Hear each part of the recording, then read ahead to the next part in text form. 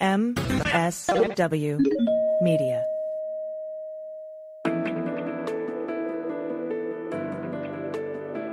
Spy Talk, a podcast at the intersection of intelligence, foreign policy, national security, and military operations.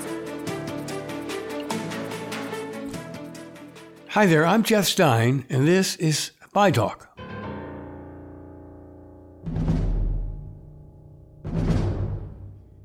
It's been a hell of a month, hasn't it? With all the bad news out of Israel and Ukraine this week, not to mention Washington. You may have missed, as I did initially in my morning doom scrolling, an unnerving story from the cyber war front. Chinese military hackers, the Washington Post reported, have been quietly infiltrating American infrastructure. A water utility in Hawaii, a big port on the West Coast, and at least one oil and gas pipeline, the story said, with the idea of lying in wait until orders come from Beijing to create chaos and panic here when hostilities break out between the U.S. and China. The hackers have slithered into similar infrastructures of U.S. allies abroad, the paper said. To break all this down and add up what it means, my guest today is the co-author of that Post story, Ellen Nakashima, a prize-winning national security and intelligence reporter at the Washington Post. Let me tell you something about her. The day I arrived to work at the Post in 2010, an editor introducing me around nodded towards Ellen's desk, where she was intensely working the phones, and whispered, "She's relentless." Indeed, Nakashima's been a member of 3 Pulitzer-winning teams at the Post, including in 2022 for an investigation of the January 6th assault on the Capitol, in 2018 for digging into Moscow's efforts to influence the 2016 election, and in 2018 for exploring the hidden scope of digital surveillance by the National Security Agency. It's no surprise that Ellen Nakashima piloted this major story on Chinese infiltration of our critical infrastructure. Ellen Nakashima, welcome to Spy Talk. It's such a pleasure to have you here. I admired your work for so many years, going back to when we were colleagues at the Washington Post a dozen years ago. Anyway, you and your Washington Post colleague, Joseph Menn, wrote a story a couple of days ago that appeared with a rather startling headline: China's cyber army is invading critical U.S. services. You went on to write, as officials told you, the intrusions are part of a broader effort to develop ways to sow panic and chaos or snarl logistics in the event of a U.S.-China conflict in the Pacific. Well, break that down for us, will you? Yeah, hi, Jeff. Thanks for having me. It is indeed good to be with you, as being back in the room with you as we were once over a decade ago together. So our story here is to raise awareness about a fairly stealthy campaign the Chinese military have been doing in the cyber world, where they are penetrating companies that are either in the area of critical infrastructure or adjacent. They're in somewhere in the supply chain that serves power, water, ports, logistics, things like that. You wrote specifically, among the victims are a water utility in Hawaii, a major West Coast port, and at least one oil and gas pipeline. That's right. As well as some electric utilities in other countries outside the U.S.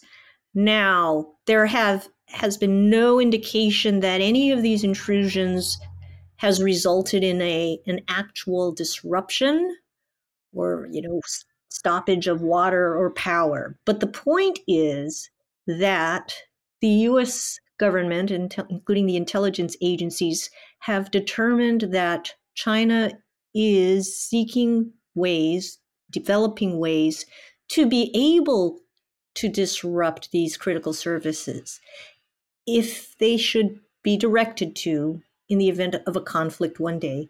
Not that they are definitively going to do so, or they have a plan to do so right now, but they want to be able to want to be capable of doing so should the need arise. So that's the message.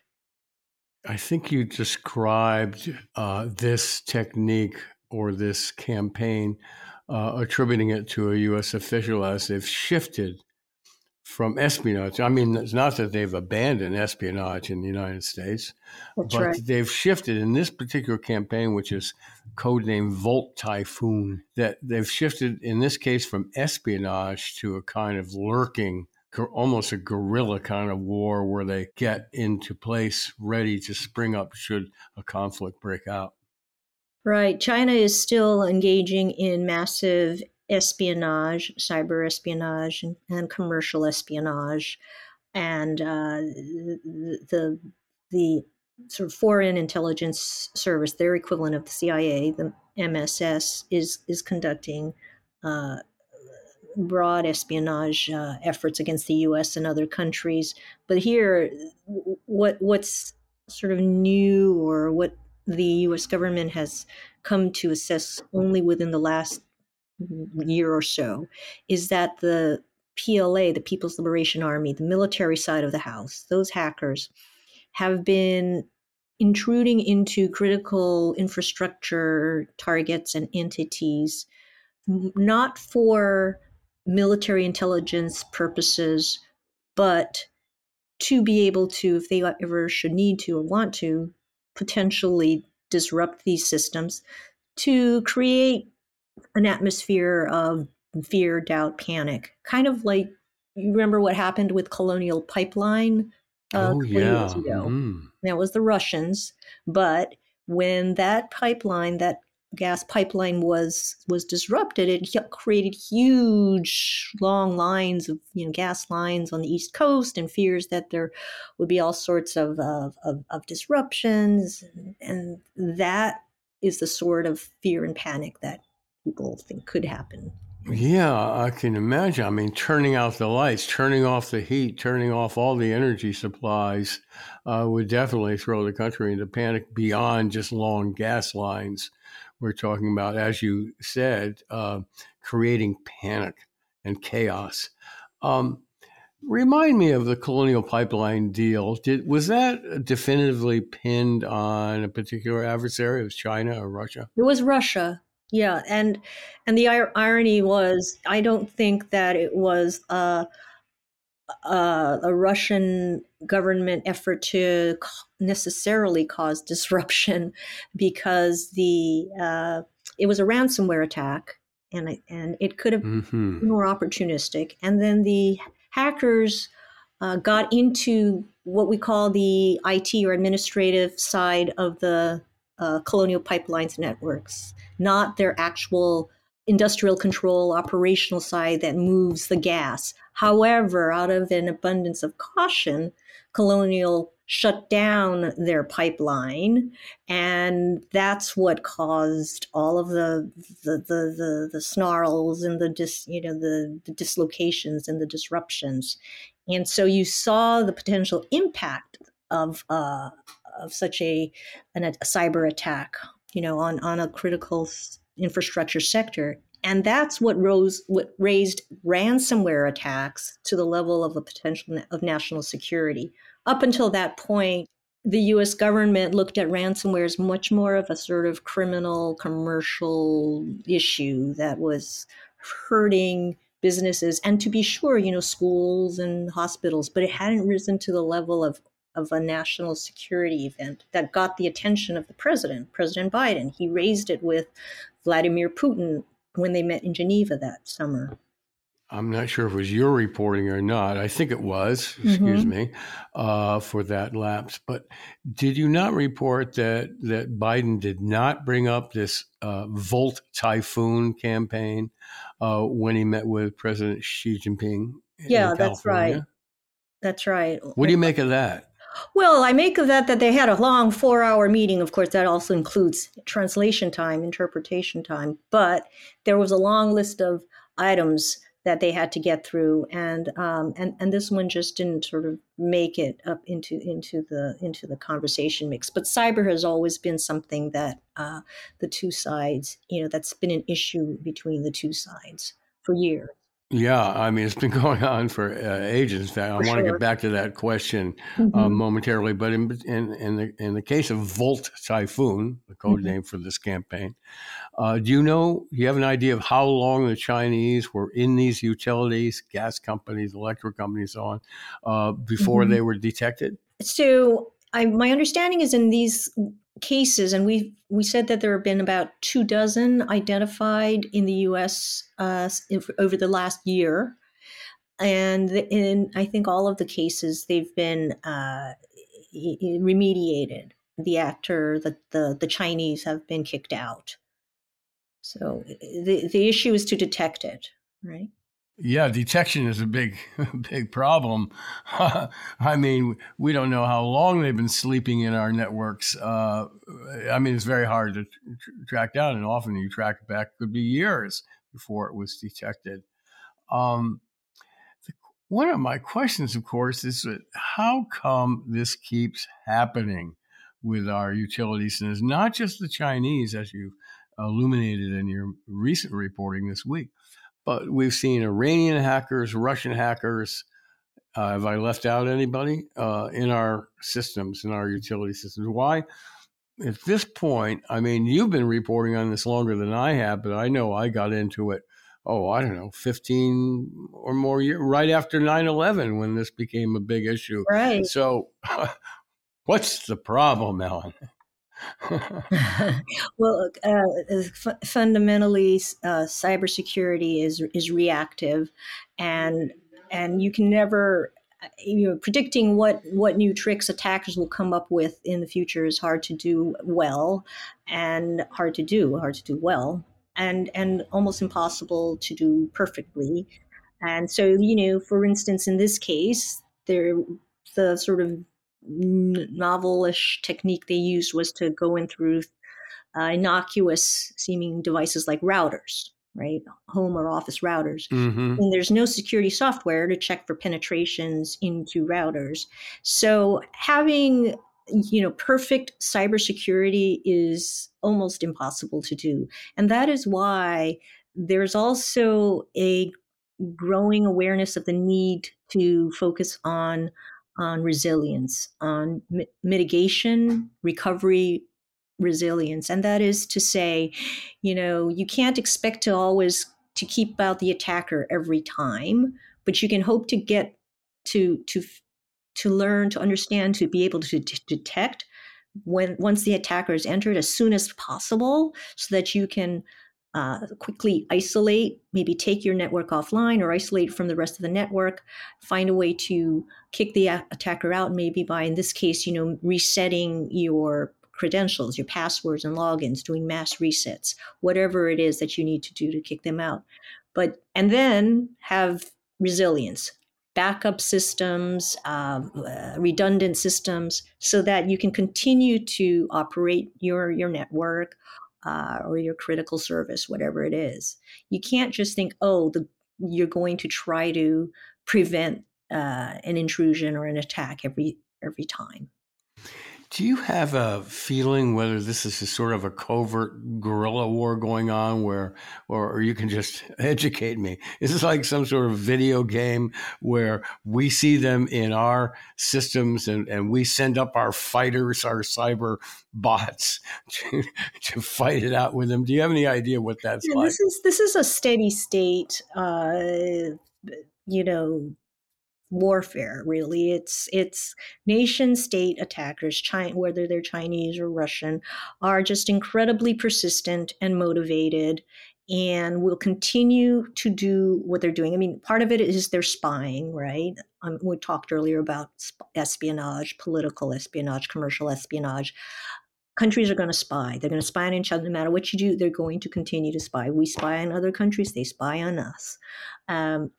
In terms of this sort of activity, which is newer, it's part of the Chinese military doctrine to blend or integrate what they call information warfare into their suite of weapons or tools that they can use in the event of conflict, or to also what they call project power, or to coerce or to influence. And that includes not just disruption, but also influence operations, using bots, fake accounts to try to shape narratives. We have to step away for a second. We'll be back in a minute.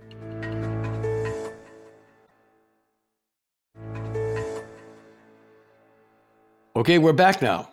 Speaking of which, you wrote about that not too long ago, about DOD's clandestine operations, right. Creating fake accounts on Facebook and TikTok and elsewhere. I'm not sure of all the social media where they did this, but they created all these fake accounts to try to do influence operations, to fake people into thinking this and that. And you wrote about how this was largely shut down because, one, questions of legality, and two, invasion of privacy and so on. And I think another issue is whether it was effective or not. And it wasn't.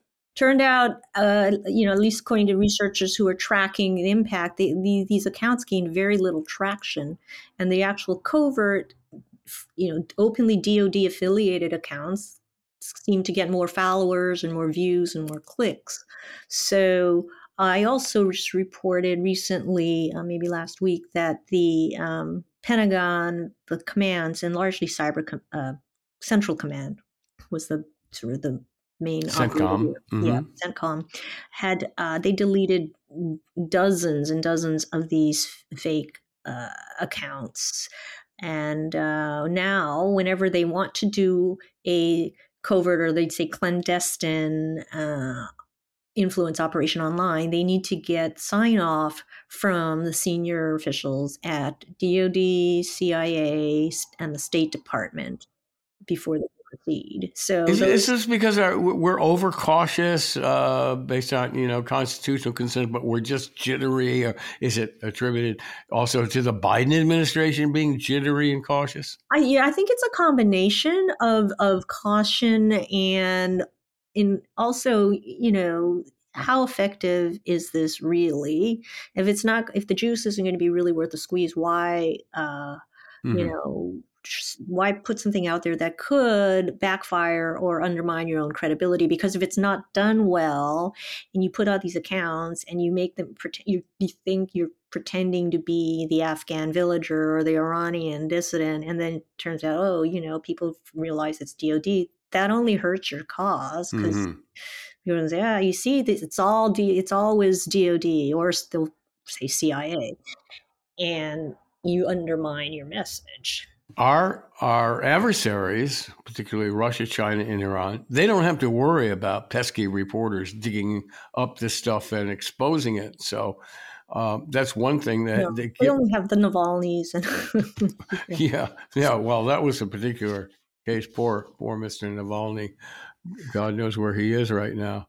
But putting aside that that's one advantage they have, that they don't have to worry too much about their methods being exposed. The reporting over the years seems to be that the Chinese and the Russians are really good at this. Are they much better at this than us? At what? Which part of the part? Well, there's two parts. One, I'd like to think that we're in our second generation, at least now, of gamers. And actually, if you go back to Pokemon, in the 70s, we're 50 years into gaming and so on. But I'm really talking about video game, advanced stuff. The kind of stuff that Jack Teixeira was doing. We're really good at this. We're a nation of young gamers. And I'd like to think that we actually have an advantage in this realm of covert cyber warfare. What do you think? I think you should separate the technical from the psychological. And when it comes to influence operations writ large, in general, they're often hard to carry out, and especially at scale. And if you look, especially with the advent of online influence operations, which burst onto the scene in the U.S. It's always been there it's been there in Europe for a lot longer, but in the U.S. in 2016 when the Russians hacked the DNC and released a bunch of emails and they tried to do things on Facebook and Twitter, a lot of that actually I think did not have as much gain or impact as people thought, as was ascribed to them. I think their effectiveness was overhyped, greatly, sort of exaggerated. Are you talking particularly of the Russian? Yes, I am. Russian intrusions in the 2016 elections, and as Trump partisans have often pointed out, show me one vote that was changed because of a Russian operation. It's very hard to measure. Right, exactly. It may not, what it was they leveraged pre-existing fissures in the society, but there was so much domestic misinformation, disinformation, and vitriol going back and forth. You didn't really need the Russians to try to create all that chaos. It was here already, and so they just lit a fire. Yeah. Yeah. Now the Russians. Influence operations just generally have more purchase. They gain more purchase in their own near abroad, their neck of the woods, amongst Russian speakers, either domestically or in countries of the former Soviet Union. That's where their information and influence operations will just be more effective. I mean, it comes off as more organic, first of all, and those are really the ones who they want to try to influence, to keep in their sphere. Same with China. Their influence ops are often directed primarily at their diaspora or their Chinese speakers, and that's where they tend to also have more more effectiveness. So let's talk about the other side of it. The kind of things that you've just reported on, what the Chinese are doing to us, getting inside our utilities and so on, laying low there for the moment when we're going to have conflict. Do you have a feeling for how good we are at penetrating Chinese utilities, banks, airport systems? I think there's a lot of hype there too. From my reporting, I have seen no evidence. I have no reason to believe that the U.S. is going into civilian electric grids in Russia or China to potentially disrupt. In fact, I know, fact that they didn't do that in Russia. Why not? Well, because it's just not what the U.S. do. They're more focused on military command and control systems. Those are key and legitimate targets. I don't think, for instance, they are going into civilian water systems to try to be able to disrupt. I mean, that would just not be in keeping with what I think you talked about earlier about caution. There are tons of lawyers, right? Cybercrime, NSA, CIA, and the intelligence agencies, and they're forever looking at what is, sort of proportionate and legitimate and discriminate in terms of targeting, including in cyber. And the U.S. government has also been working on international norms, and they're behind this norm that targeting civilian critical infrastructure is a no-no. Is there? We have too many lawyers in the machinery there. Lawyers, diplomats. I mean, it's like there are norms. That doesn't mean that they're not looking. That they don't have very active espionage campaigns going on. I mean, the NSA is, some of the... Absolutely. You know that. And, the Israelis, according to published reports, recruited an Iranian to put a thumb drive or whatever into various systems that they have to destabilize their nuclear program and also to steal records, their vaults, of what they recorded what they had been doing themselves. So I would like to think that, a top priority of U.S. intelligence is to recruit a Chinese scientist or someone in the woodwork who Yeah. could put a thumb drive or whatever the technique in Chinese networks so that we can start collecting information And that's for espionage purposes, so we know what's going on there, and also for potential disruption operations. yeah. And then those sorts of bespoke ops are much more the province of the CIA, right? And it's been reported how much the network of agents and assets they had in China was decimated, Yeah. and building it back up is painstaking and tough. Can't imagine a harder target than China, even harder than Russia for lots of reasons. Mm-hmm. In any event, let's circle back to your current reporting about Chinese penetration here. You wrote that the Biden administration has taken several steps to, let's say, force water and energy systems to adopt cybersecurity rules. You wrote 3 states sued the administration, charging regulatory overreach. So now the agency, in this case the EPA, must rely on states to report their threats voluntarily. That sounds like a mess to me. I mean, if you're trying to get some sort of coherent defense policy against these intrusions. Right. And I mean, and all that was doing reporting on their public water audits. So, the effort to institute mandatory rules, regulations is only sort of proceeding in fits and starts. When Colonial Pipeline happened, that gave the effort a huge boost because all of a sudden everyone was really on edge and scared and saying, "Oh my God, this could happen to me," and that also helped spur more political momentum right behind the idea that we really do need to have regulations and we can't just rely on voluntary efforts alone. But people, you've been around long enough to know there have been efforts like this for over a decade. There was the old Long time. Collins, effort in 2010, 2012, and that failed. Is this sort of a philosophical agreement, or does it go into Trumpism, deep state fears? It's just they don't want the government telling them to be aware of cyber threats. Jeez. Companies just don't want to have to be told what to do. I mean, it adds more, especially if they have to report back on whether they are complying with guidelines, rules. That adds costs. It's regulatory compliance costs.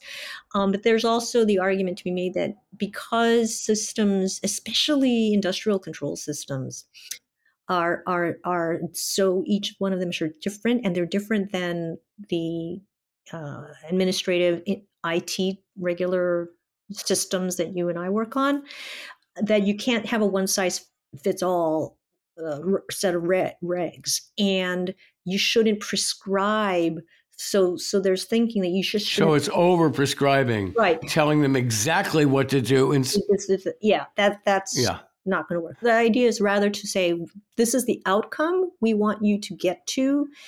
You figure out the best way to get there, but you're going to be responsible for hitting that outcome of security.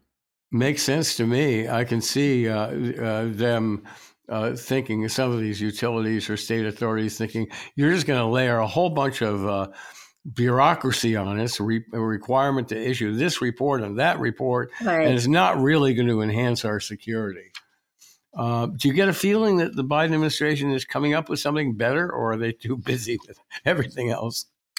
No, I mean, they have been doing a lot of work in this area, including an executive order on cybersecurity, and especially around with contractors, and making sure that contractors who do work for the government are meeting standards set there. So they've been rolling out sector by sector different efforts there. Okay. Like I think I said in the story that after Colonial Pipeline, there was they did announce a rule for pipelines. It's being revised after outcry from industry. But what I hear from industry is that they like the way it's going, so that the end result will probably be a better rule. So different sectors are at different states of having regulations. The power electricity has had rules for a long time. They're so complicated. I don't pretend to understand the full system, but they're doing maybe nobody does, and that's the problem. Right. Well, but thanks to reporting from you and some other like-minded, skilled reporters, you brought this problem to the public's attention, and maybe even to important segments of state and local, as well as federal officials. This is a big problem. And it needs to be, it can't be entirely solved, as you suggested, because the adversaries have all these tools and, they have sliders and curveballs and fastballs and knuckleballs that they can throw at us, and it's hard to hit them every time. Yeah. And I have a feeling we'll be back talking about this again in the not too distant future. So, but anyway, Alan, thank you so much for your time today and to come in and explain all this complicated stuff to us. And you've thrown out there a few threads of hope that we're going to get on top of this and be defending ourselves a little bit better should we get into crunch time with China. Thanks again. Thank you, Jeff. Great being with you. And that's it for this week's Spy Talk. Be sure to check out our complete podcast archive at the MSW Network or on Apple or wherever you get your podcasts. And if you haven't already, do check out the spytalk.co news site on Substack, where we offer a steady diet of scoops and original analyses on the intersection of intelligence, foreign policy, and military operations. Just Google Spy Talk or, use AI, and you'll quickly find your way there. This edition of the Spy Talk podcast was smoothly produced, as always, by Kanai and edited by Molly Hawkey for MSW Media. And, oh, by the way, the music you've been hearing, that's the soundtrack for War Games, the iconic 1983 techno thriller which starred Matthew Broderick as a teenage computer hacker who unwittingly accessed the U.S. military supercomputer, triggering a false alarm that threatens to start a life-ending nuclear war. Could never happen here, right? I'm Jeff Stein for Spy Talk. See you around.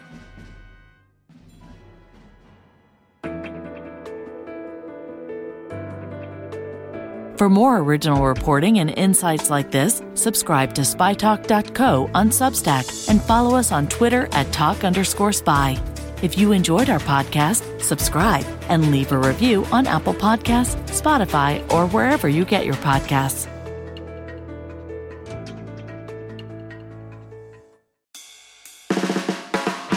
It's no surprise that newsmakers try to manipulate the audience. They want you to believe that they are the one holding the line and they'll use any trick they can to get you there. But don't let them fool you. Get unspun. I'm Amanda Sturgill. I've been a reporter, and today I teach future reporters to cut the spin and think critically about what newsmakers say.